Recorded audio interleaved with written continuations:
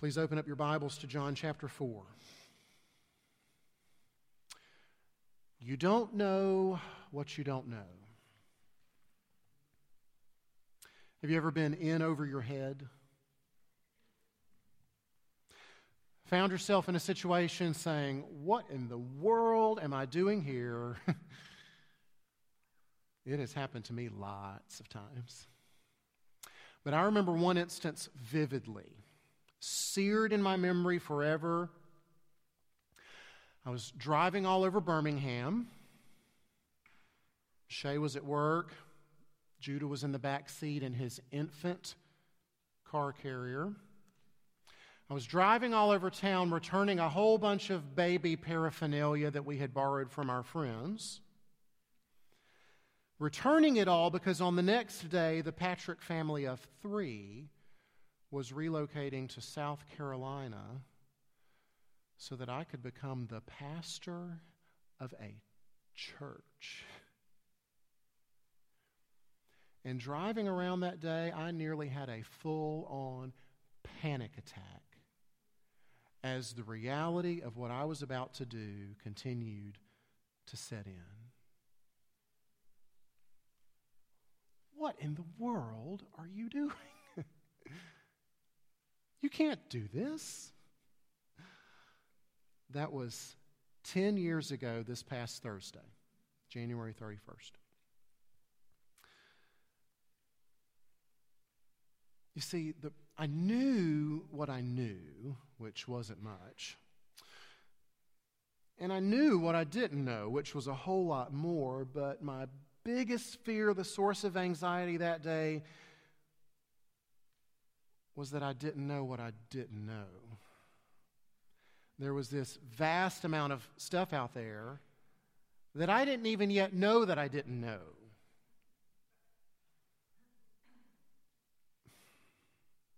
You see it graphically represented there. Maybe you've been in a meeting or an interview, and they've asked you, hey, do you have any questions? And you think, oh my goodness, I don't even know what questions to ask. Maybe if you're wise enough, you ask the person who asked you that, what should I be asking, right? If you were me, what questions would you ask? I've done that lots of times.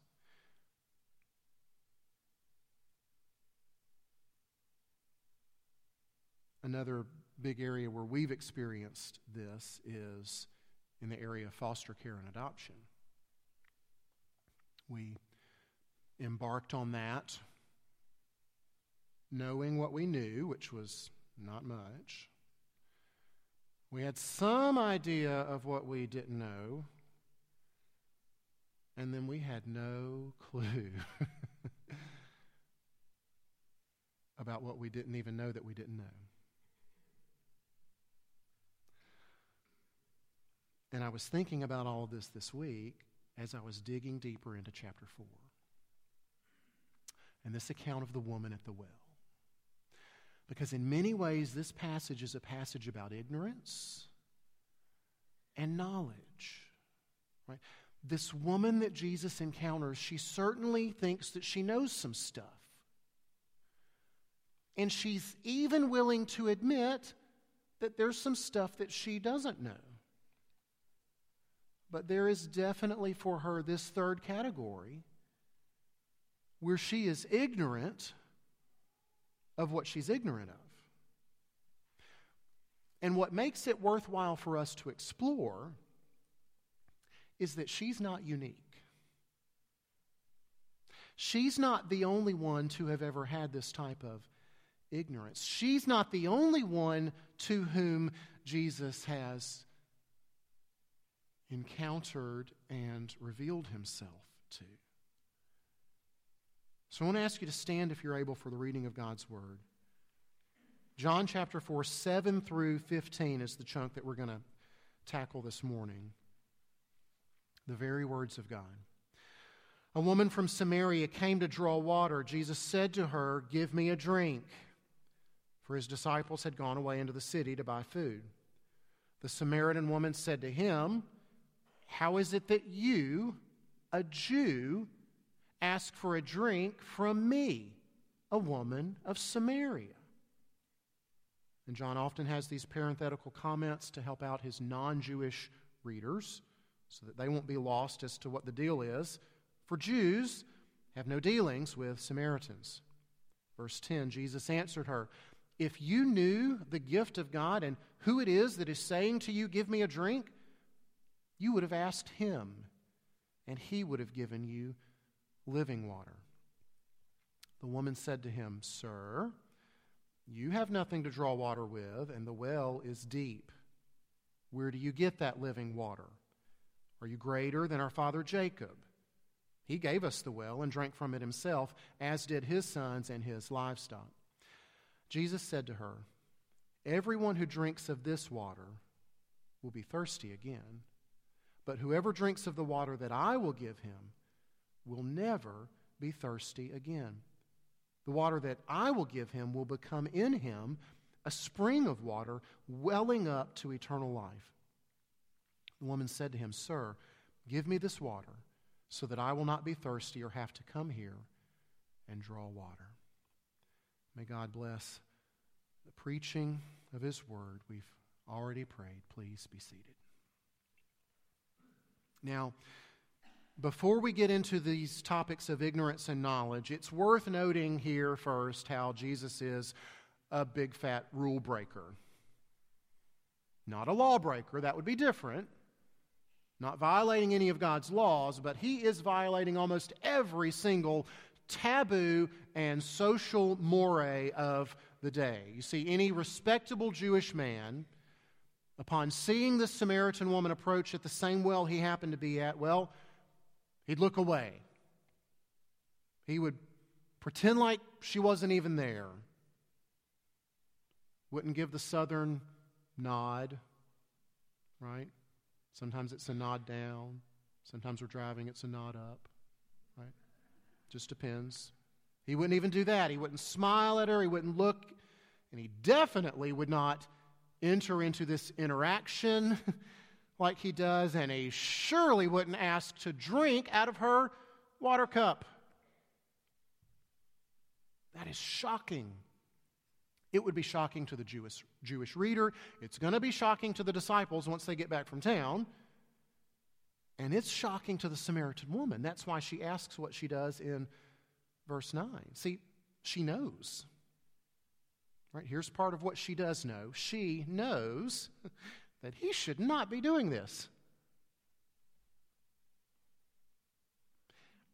And there's a big range of possibilities in her question here. She could be asking this question as if to say, "Are you crazy?" Or maybe it's wondering, "Oh, gosh, is this guy ignorant? Does he not know?" Surely he knows, right? Everybody knows. Or there could be an amount of sarcasm here. This could be a jeer or a bit of a taunt she's throwing his way. We talked last week about the tense relations between Jew and Samaritan, of how the Jews looked down upon the Samaritans as the lowest of the low. So it could be this woman is saying, "All right, you think we're so dirty and profane, yet now that you're thirsty, you want to ask me for a drink? My, my, my." We don't know exactly the thoughts behind her question. But we do know Jesus' response to her question. He just ignores it. He's got bigger fish to fry. Instead of answering that question, he presses into her ignorance, what she doesn't know. And I've broken that down a bit on your outline that you see in the worship folder. 3 parts of her ignorance. She is ignorant. She does not know who Jesus is. Does not know his identity. She's ignorant of what her need is, and she's ignorant of what Jesus offers. Now, again, don't miss this. Her ignorance is not unique. We're not at the zoo marveling at some strange creature here. Ooh, She's not unique. right? Some of us here, definitely some of our neighbors, our friends. Let's look at this first subpoint, who Jesus is. Verse 10. This is how Jesus responds. He says, if you knew, which is equivalent to him saying, you don't know. Right? If you knew. She's ignorant of this information. And so Jesus tells her, look, if you knew, you'd be asking me for water. If you knew who I was, you'd be asking me, I'd give you living water. But she has no idea who she's in the presence of.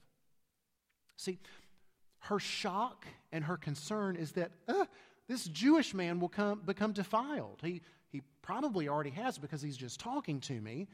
But if he drinks out of my cup, which is tainted by my Samaritanness and my uncleanness, he'll be defiled. She has no clue that if Jesus so much as touches that cup or bucket or whatever it was, he doesn't become defiled. That cup becomes pure and clean. That's how it works with Jesus. Right? Think about in another one of the Gospels the account of Jesus healing the leper. Right? You can't touch a leper. You're unclean for days. Right? Jesus touches the leper and he doesn't become unclean. The leper gets healed. That's the way that the power flows here. She has no idea who she's dealing with. Look at verse 12, how she expresses her ignorance. Now, the ESV, which I'm preaching from, a lot of us use that. It translates this as a positive question. Are you greater? But the actual wording here is negative. Right? The actual wording is more like, you're not greater, are you? Right? It's asked in the negative. It's phrased that way by this woman because she fully expects the answer to be no. Of course I'm not greater than our father Jacob. That would be preposterous.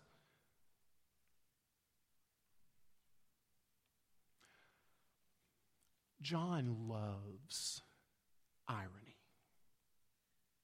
This gospel is so chock full of these ironic nuggets. They're great. And he plays a lot with, we'll see, knowledge and ignorance. This is not the only time we're going to see this. He plays so much in John, in this gospel, with people who think they know, and they have no clue. He's going to play with that a lot, and it's beautiful. It's entertaining, actually. Now, Jesus could have just pounced on this negative question. You're not greater, are you?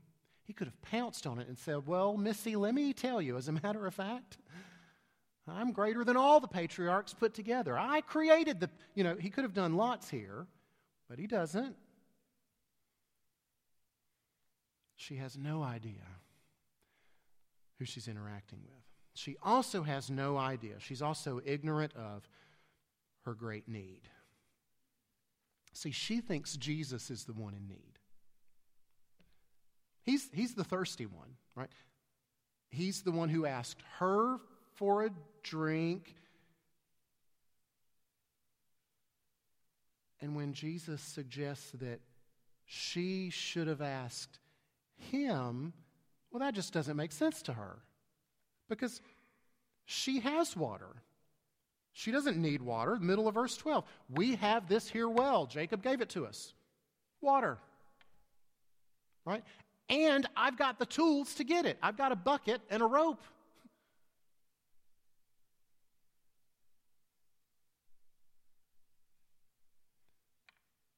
She thinks she's okay.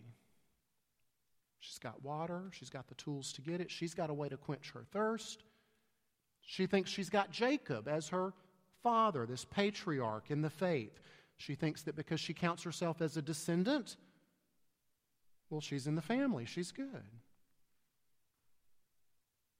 She has no idea what her real need is, though Jesus will certainly help her realize that, and we'll get into that in greater depth next week.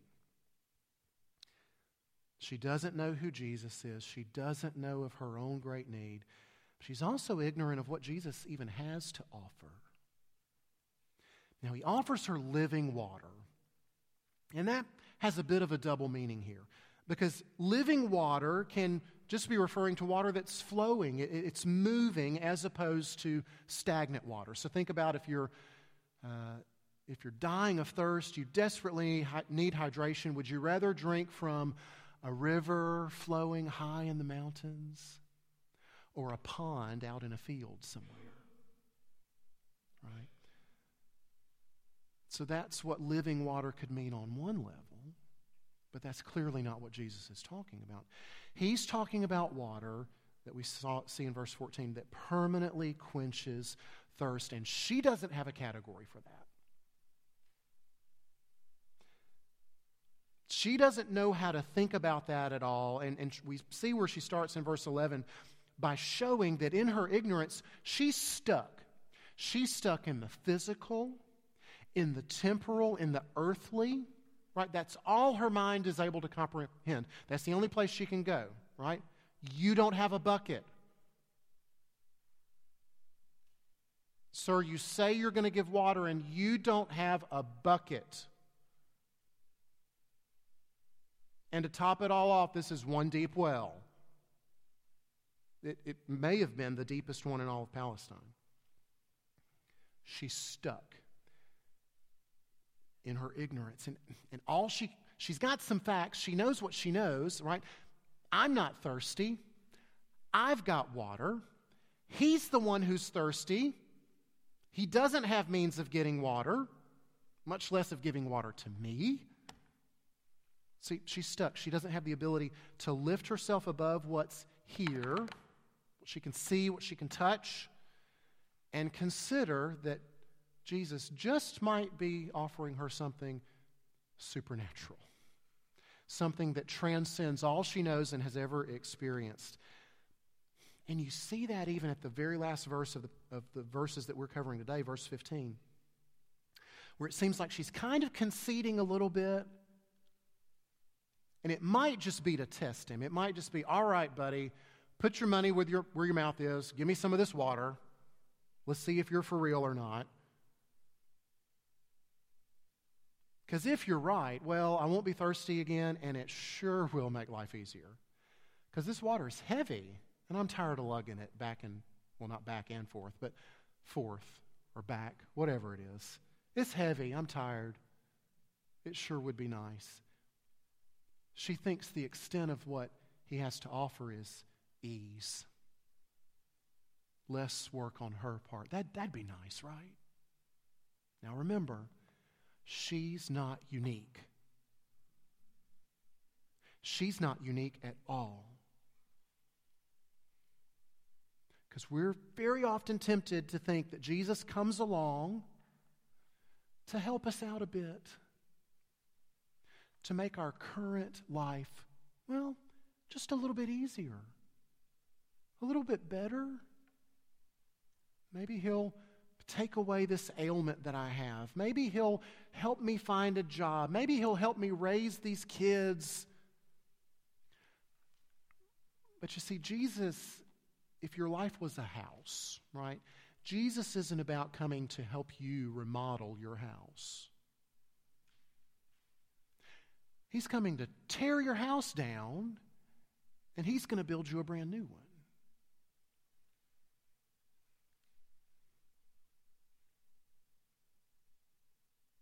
She has no idea the full extent and benefit of what he has to offer. She doesn't know what she doesn't know.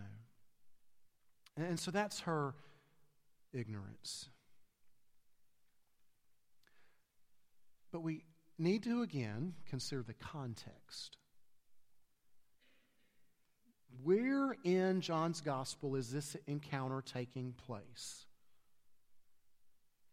It's coming after his encounter with Nicodemus. And think back to Nicodemus, and the point of that whole encounter was he was trying to get Nicodemus to see, all right, buddy, you can't see the kingdom. You certainly can't enter the kingdom until you've been born again, until you've been born from above.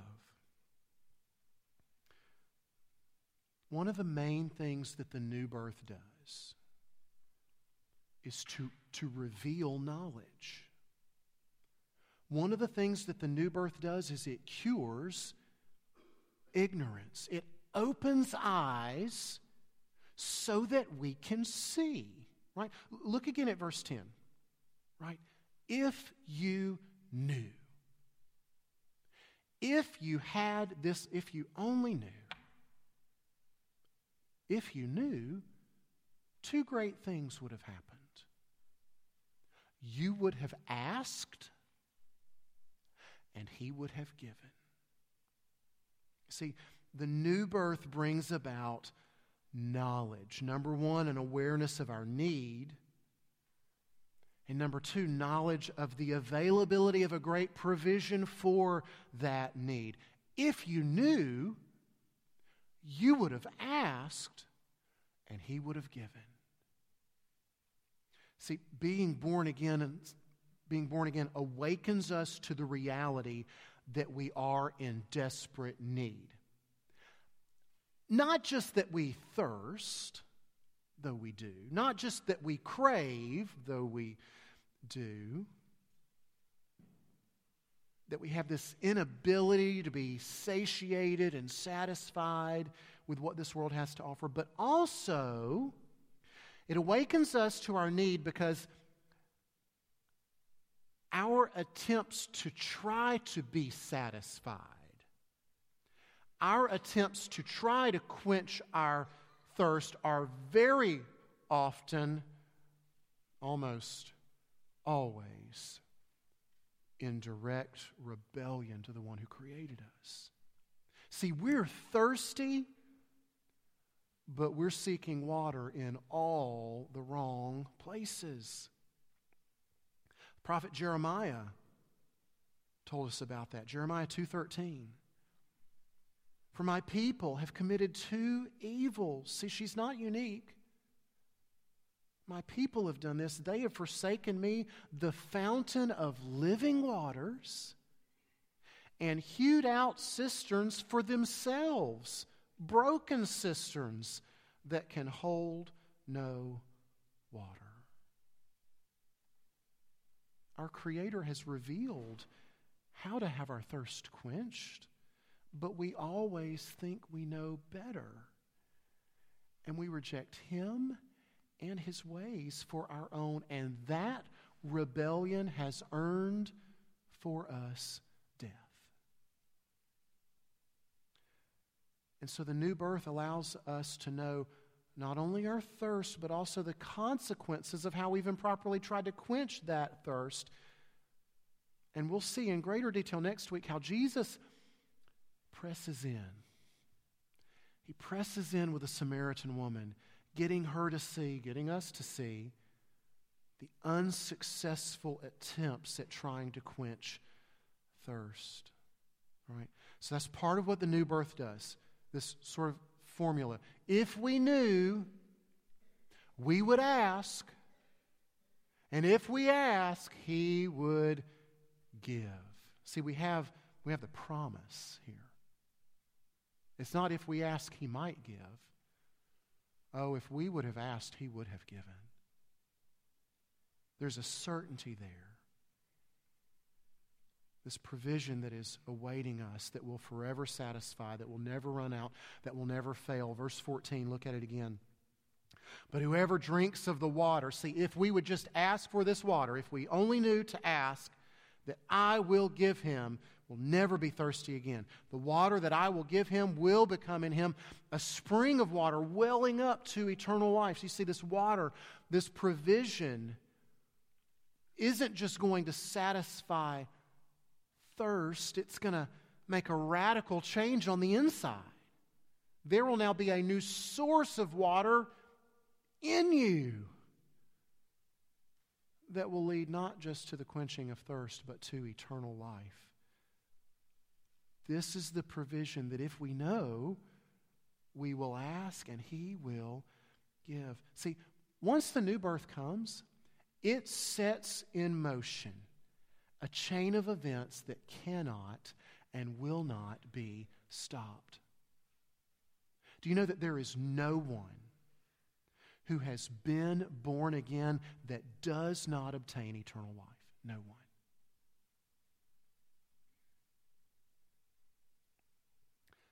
The Samaritan woman was stuck, hung up on the externals, right? No bucket, deep well, big problem. I'm sure that she thought her biggest problem was external to her. We're going to see next week for her what we probably already suspect about ourselves, that our greatest need is not external. It's in here. And that's where the provision, that's where the solution, the living water, does its thing. It quenches our deepest thirst from the inside out. But folks, you need to remember, this great provision came at a great cost. Not to us. Not to us. No, to us it's free. Isaiah 55. Come, everyone who thirsts, come to the waters, and he who has no money. Right? The cost is not to us, but it was to him. See, we could never afford the cost.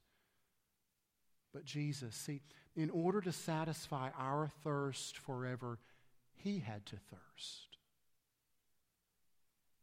And as he hung on the cross, paying for our rebellion, paying for all the wrong ways we tried to quench our thirst, as he hung there, among his very last words that he spoke in his earthly life, I thirst. A thirst which was not satisfied for him on that cross so that ours could be satisfied forever. Let's pray.